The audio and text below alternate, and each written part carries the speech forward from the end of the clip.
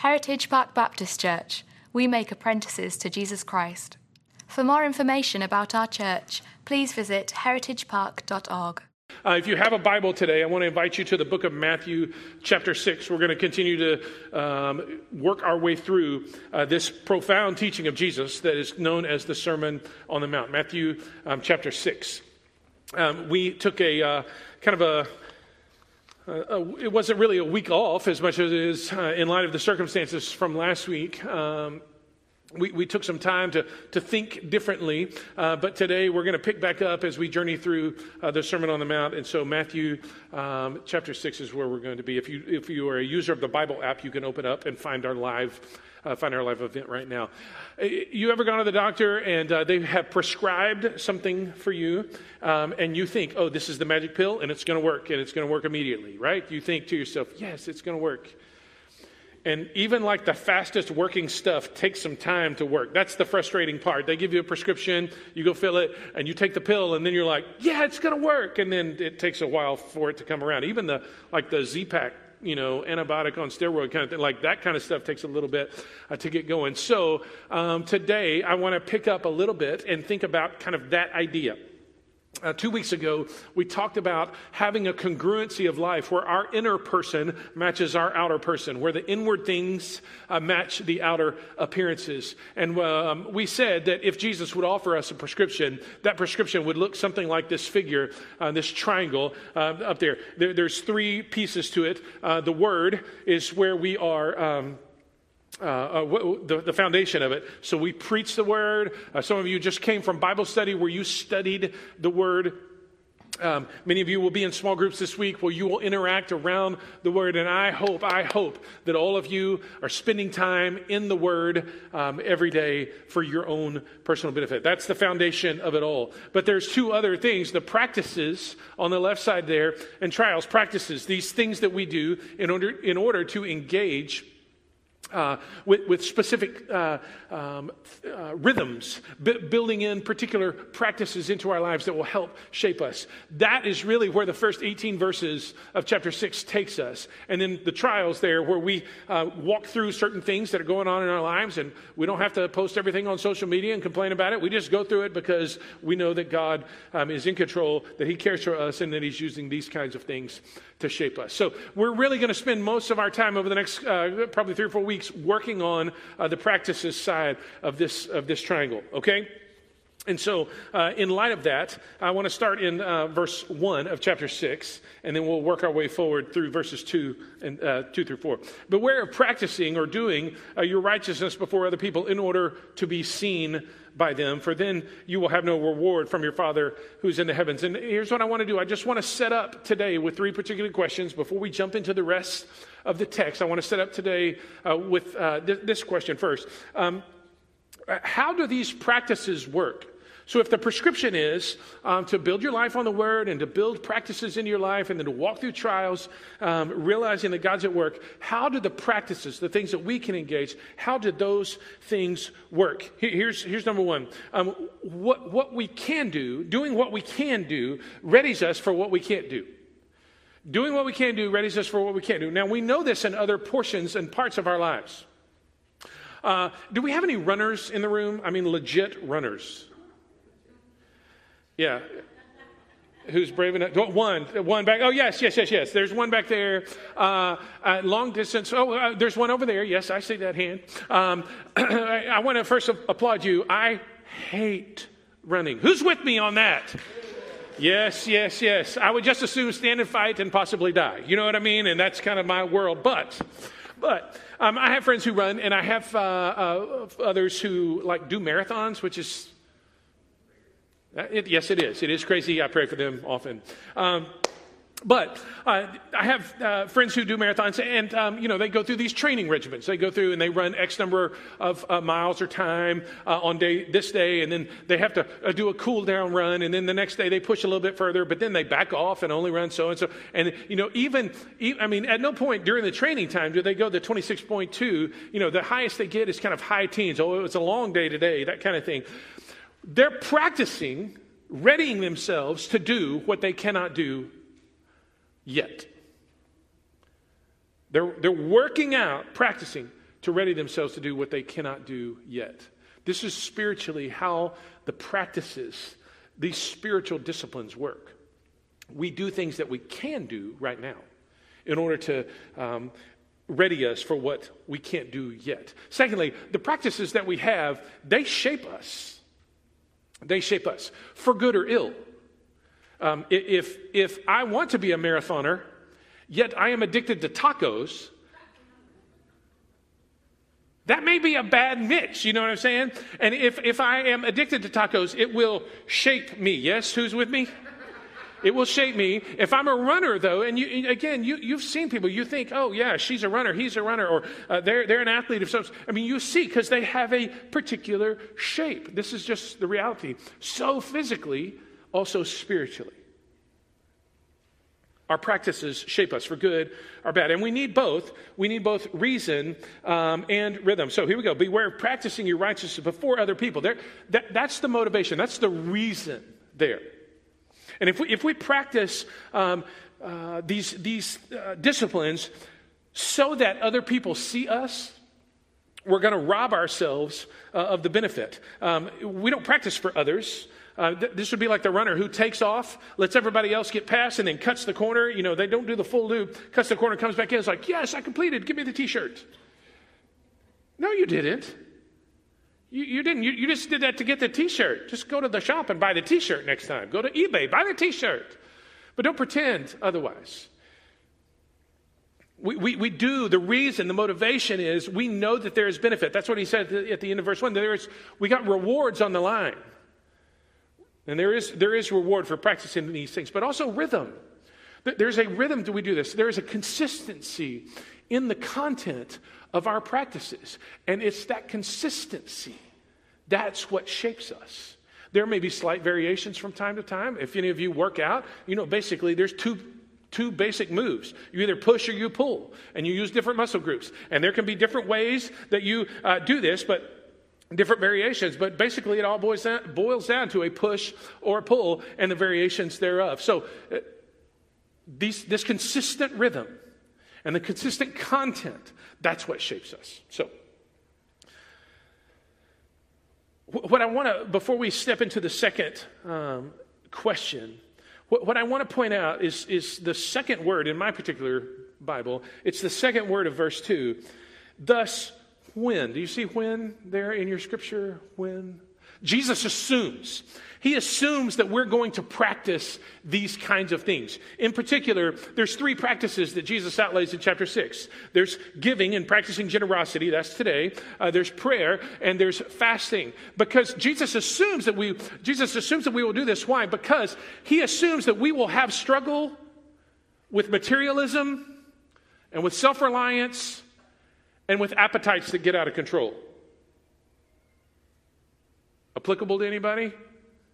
Does it sound like suburbia?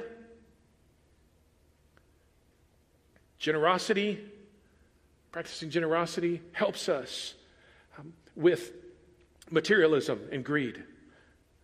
Practicing prayer helps us with our self-reliance. And practicing fasting helps us with our appetites that have a tendency at times to control us. He just assumes that we're going to practice these things because he assumes that we need his help. All throughout chapter 5, Jesus has been painting a picture of our lives.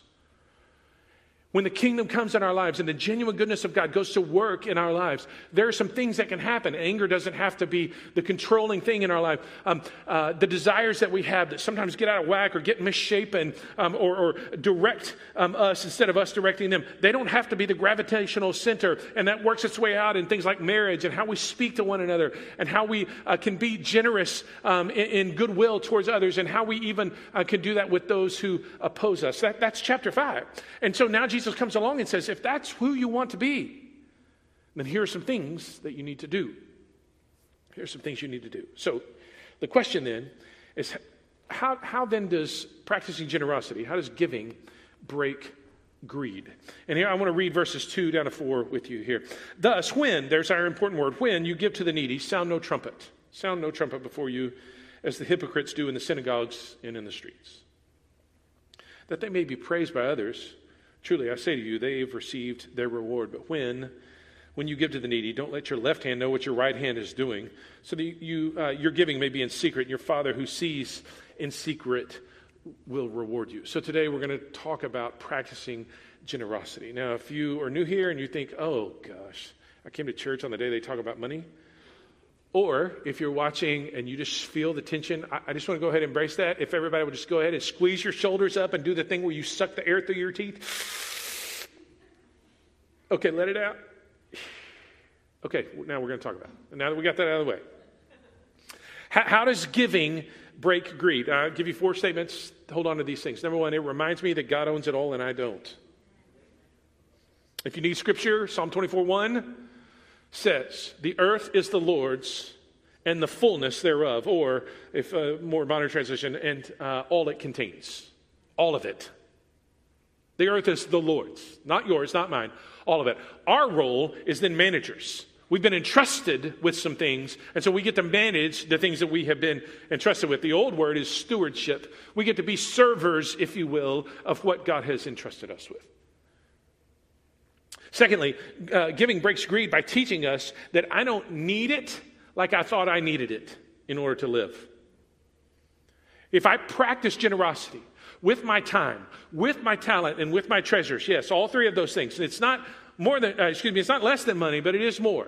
Our time, our talents. If I practice generosity, then what I figure out is I don't need it to live like I thought I did. In other words, I can build margin into my life. I can build some things into my life that I thought I had to have. No, I don't have to have those things. Thirdly, it satisfies, and before we run away, let me just pause here, before we run away from that second one. This is not purging. Anybody go through spring cleaning and you're just like, let's clean this junk out. And you take the whole shelf, right? This is not that. This is investing. That's what we're talking about. When we talk about practicing generosity, we're not just talking about cleaning some stuff out. We're talking about investing. Thirdly, we figure out that as we do these things, as we practice generosity, there is a satisfaction that comes to us in this kind of generous goodwill. Jesus said it this way, and we figure out, as we practice generosity, Jesus said we figure out that Jesus was right when he said, it is better to give than it is to receive. As we practice generosity, we figure out, Jesus was right about this. And he's been right about a lot of other things too. He's already pointed at this. If you got one who's going to take you 1 mile, make sure and go with him too. If one sues you and you can give a cloak also, just go ahead. That's okay. It'll be all right. When we sow the genuine goodness of God, righteousness in our lives, we reap love, and one of the ways that expresses itself in our generosity. And lastly, it transforms me and impacts others. It transforms me and impacts others. And when we see the transformation coming in our own lives, and when we see the impact on others' lives, we go, gosh, I want to do that again. Gosh, I want more of that, not less. That's how giving breaks greed. It is how the practice of generosity deals with our materialism. So let's jump in specifically here. How do I practice this? If this is good for me, and if I want to put materialism down in my life, and I want to up the level of generosity, how do I go about practicing this? 3 things here, and I'll just point them out as we walk back through the text. Verse 2. Thus, when you give to the needy, sound no trumpet before you as the hypocrites do in the synagogues and in the streets.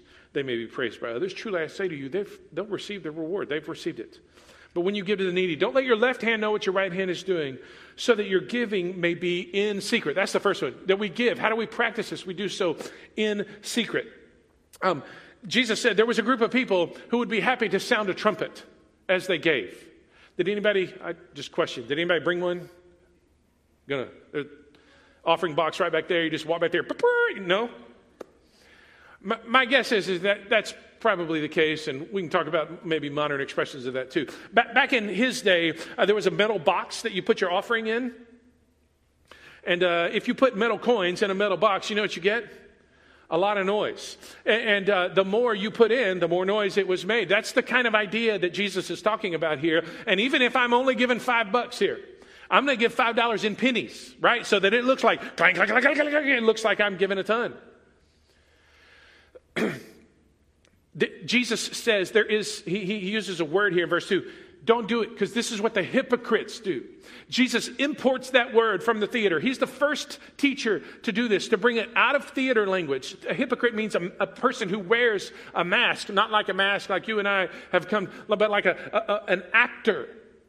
He brings it out of that world and into the moral sphere. And he says, these are hypocrites. Hypocrites do it for the attention. And when they do so, they devalue both the gift and the recipient.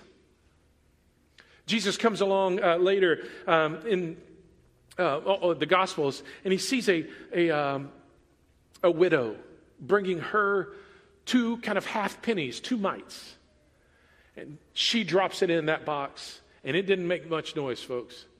But Jesus made noise. He said, clear the space here. What has just happened is the holiest of things. People give out of their abundance, and it doesn't cost them anything. This lady, she's given all she has to live on. And this is holy right here. You do so in secret. You don't let your left hand know what your right hand is doing. You're not worried about who's watching. You're not worried about who's going to see you. It doesn't have to be the kind of classic expression of this modern-wise. In our modern day is putting your name on the building. I'm giving some money so that you can put my name on a building. It doesn't have to be that. It can be a lot deeper than that. It can be with an eye toward, I wonder who watches. I wonder who knows. I wonder who, maybe looks at me and goes, oh, yeah, I see them. To do so like that, robs us of the practice's full benefit. If we have an eye on somebody else watching us, and we're not doing this in secret, meaning we're going to do it no matter what. If somebody sees us, okay, but the truth is we're going to do it no matter what. If we're always looking to see who's watching, then it robs us of the full benefit. And furthermore, what happens here is that we get what we want. That's what he says at the end of verse 2. Truly, I say that they have received their reward. They wanted the praise of men, and that's all they got. A bloated ego and a shriveled soul. That's what they got. So when we practice this, we practice it in secret. Secondly, we practice this in context. In context. He lists 2 in particular. We'll look at them in just a second. But before we do, I just want to make note here, and I want to be aware that there are some things that are true. Some of us grew up in houses where grew up in families where we saw parents give on the regular. Fantastic. If you had that kind of training, amazing. And you should call up your folks and say, thank you so much for helping me with that. Some of you, though, didn't grow up in that, or you never saw it. It was never. So some of us have to overcome bad training. Maybe it was bad training of example. Maybe it was bad training by theology. Some of us may have grown up in different kind of teachings where, hey, if I give some money, God's going to bless me and everything will always turn out all right. It's sometimes called the gospel of health, wealth, and prosperity. And let me just tell you, it's bunk. I mean, it is terrible. It is destructive. It's not the good news of Jesus. And anybody who tells you otherwise is a liar. Don't listen to him. Don't listen to him. Some of us have to overcome bad training. Some of us have to overcome trust issues because you may have grown up in a place or have seen a time when somebody absconded or stole or embezzled or any number of other verbs that we could put there with people's hard-earned money that they've given. They've misused it. They spent it on themselves, any other number of ways. Like, the staff retreat to Tahiti. It hasn't happened here. I just want you to know. It's not going to either. But like if you get into that kind of thing, you're like, oh man, I've got serious trust issues with how people use money. And if that's you, I just want to invite you to look at the level of transparency with us. We can talk more about that later, but if you've got questions, man, ask them. Some of you have to overcome bad training. Some of you have to overcome trust issues. Some of you have to overcome just stuff that's in your heart. Greed, materialism, any number of other things. You just want what you want. You may have to overcome that. But all of that, folks, is overcome through discipline. It's overcome through practicing this regular rhythm of giving, of being generous. And furthermore, if you're not generous with what you have now, folks, you won't be generous with what you wish you had. That's the truth. So we practice this in context. Here are the two contexts. It's right there in verse 2. So when you give, don't sound a trumpet before you as the hypocrites do. And then he lists two contexts, in the synagogues and in the streets. I want to take those in reverse order. Let's talk about the streets. This is generosity, if you will, that is compelled by the Spirit. You're walking along and you see a particular need, whatever it may be, and you step in to meet that need through your generosity of your time, of your talents, of your treasure. And you think to yourself, hey, where's discipline in that? And the answer is, if you haven't disciplined yourself beforehand to set some time or some talent or some treasure aside, you will not be able to step in and meet that need right there. If I don't have some money set aside, or if I haven't disciplined myself fiscally to manage my money better, I won't have extra to help somebody else. If I am programmed every minute of the day, I may go right by somebody who's in desperate need. Because of my sense of hurry, I may bypass somebody who needs my help.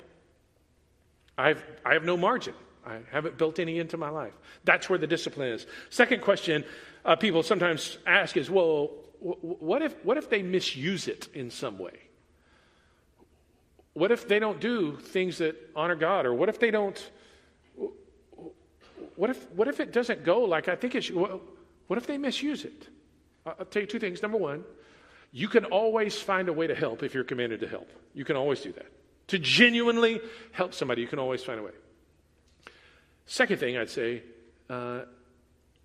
if that does indeed happen, you would know a little bit how God feels.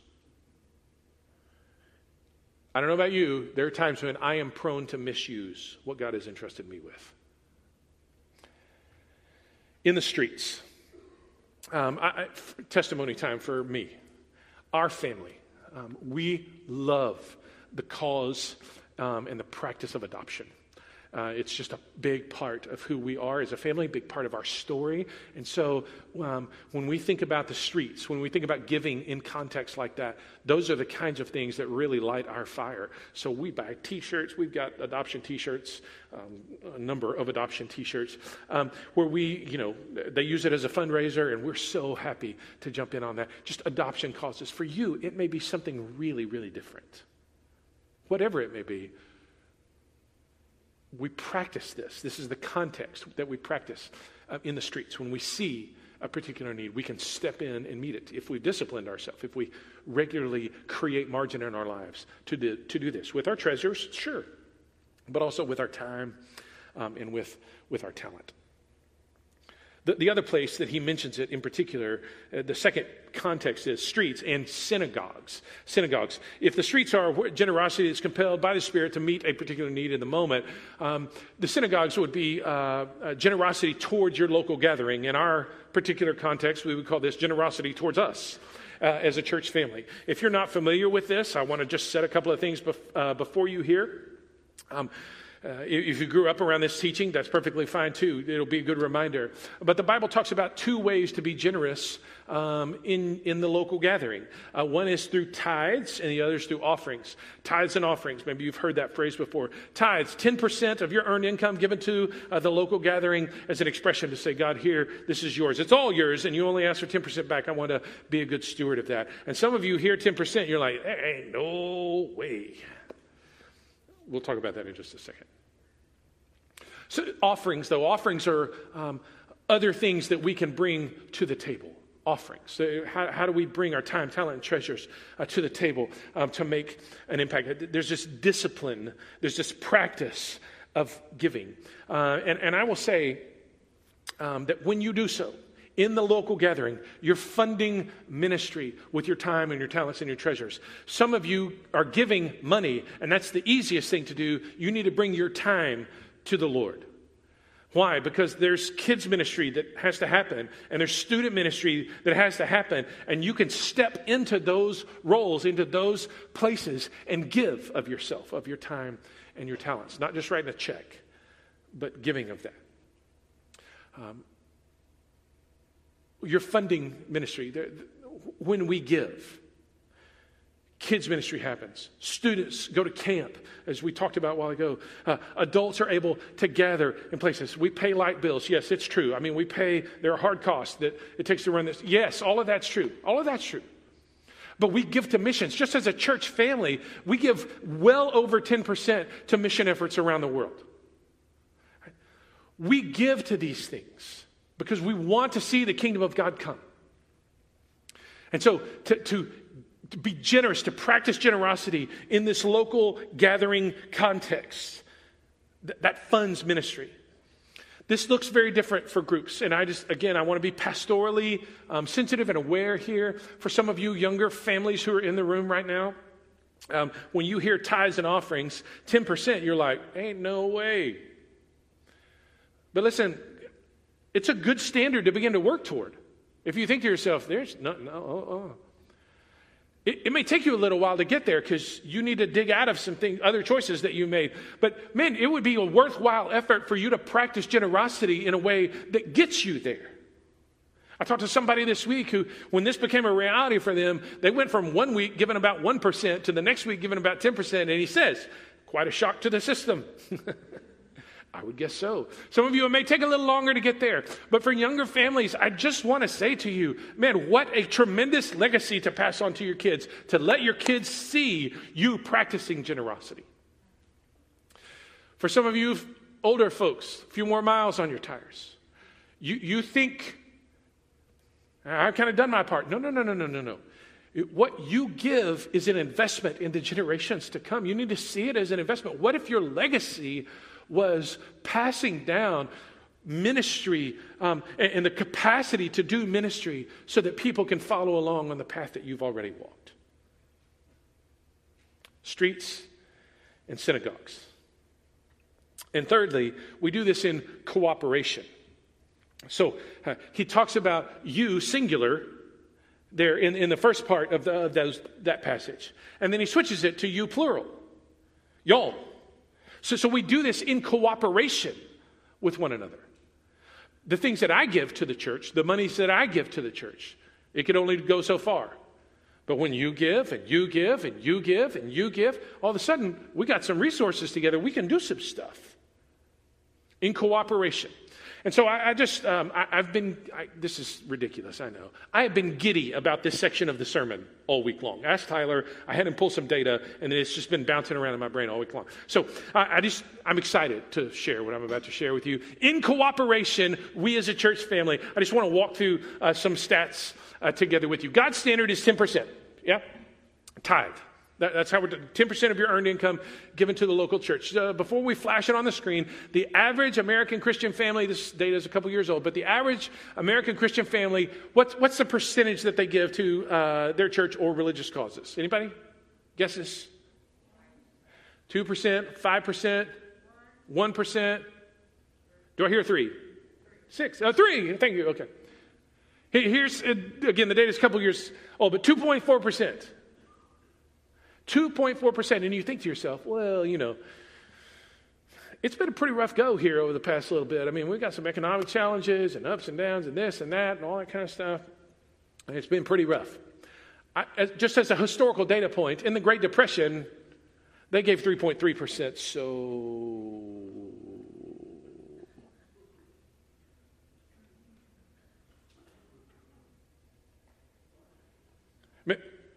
maybe the average Christian family in America needs to work that process to practice generosity.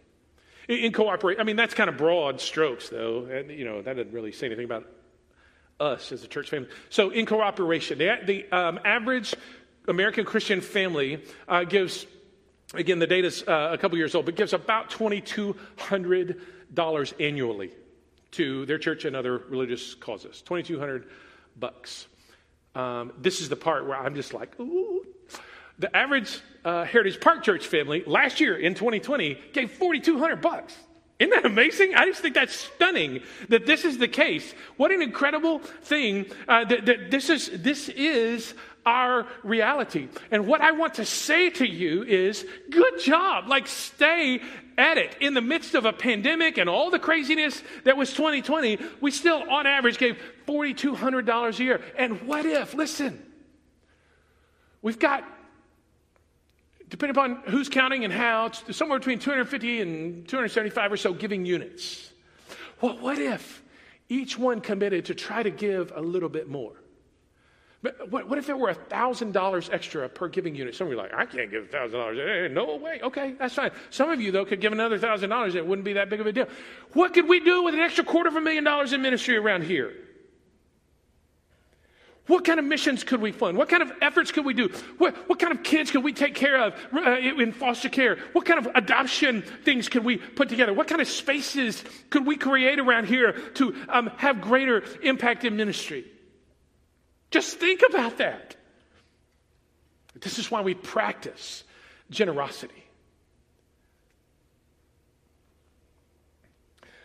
This is a little bit more historical, but again, it's for me, it's just something to celebrate. I'm just stoked about this. In 2018, our budget was $935,000. We gave $986,000 on a $935,000 budget, and that's in 2018. That was after 2017. Do you remember what happened in 2017? Oh yeah, a little storm blew through. That's exactly. We had a rain event.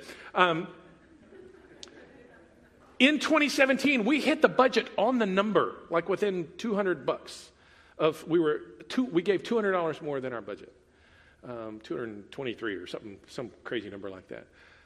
So we budget in Harvey. We outgave it in 2018, $50,000. In 2019, check this out. We gave 1.19 on a 1.03 budget. Are you kidding me? And we got to do some amazing things in ministry as a result of that. And here's the part that I'm most excited about. Look at 2020. We gave 1.07 on a $1.16 million budget. And you think to yourself, why are you so excited about that? Because did anybody have a crazy 2020? Anybody have reduced hours, reduced wages, got furloughed, any number of other things? I mean, think about all that we endured. And still, you crazy people still gave $1.07 million. Unbelievable to me. Stunning. We continue to practice generosity because, this is a great part. 1.07 was about what we spent, including some major big ticket items like technology and stuff to get live stream up. We spent some money this year on some really, really important things, and we still basically came out even. So good. This is why we practice generosity.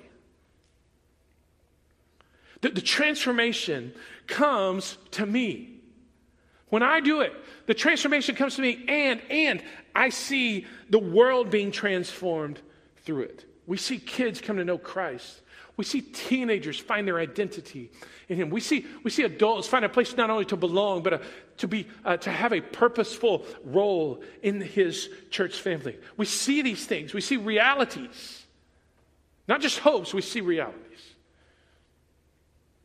So, 3 questions as we wrap up here, specifically for us, for you. Number 1, do you give with an eye toward God? Probably that means, is it a priority for you? Is it a priority for you? Do we get to the end of the month and we got some money left over, we'll give it? No. Flip that. We give at the front of the month so that we can get through the rest of the month. Do you give with an eye toward God? That's an important question. Secondly, do you give regularly? Do you give regularly? Some of you give every week, some of you twice a month when paychecks come in, some of you monthly, some of you quarterly, whatever. But is there a regular pattern of giving in your life? Do you practice generosity with your time, with your talent, and yes, with your treasure? And lastly, does your giving, does it feel like sacrifice? Because if it feels like sacrifice, that's when the impact, the transformational impact of this practice will be yours. That's when greed and materialism will begin to break off of you. That's when the joy of giving will be birthed in you. Do you give, and does it feel like sacrifice? Those 3 questions for you to ponder. Jesus knows some things, folks. And he knows that there are good ways to get these things addressed. He knows that people in our world will struggle with certain things. And so he gives us these practices to help us work through this. And as we practice generosity, we see the kingdom come in our lives, and we see the kingdom come in the lives of people that we get to be generous toward. Let me pray for us. We'll sing this song about this incredibly good God. Join me in prayer first. Father, thank you for an opportunity to be here and to hear your word. I know, God, that there are people around the room right now who hear this and they're like, oh, no, not this. I know that there are others who felt the challenge and they're like, yeah, I really need to step into this. There are others who are celebrating and said, I can testify that that is true no matter what it is. No matter what it is, Father, I pray that you would use your word to draw people closer to you. Some people need to step into regular things. Some people need to move toward a different goal. Whatever it is, God, would you draw them? You've been so good to us.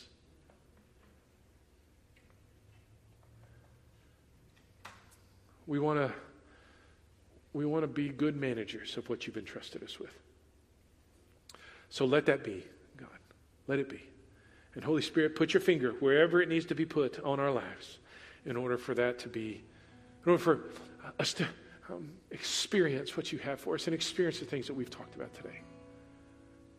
Thank you for being good to us. We love you. And we pray in Jesus' name. Amen.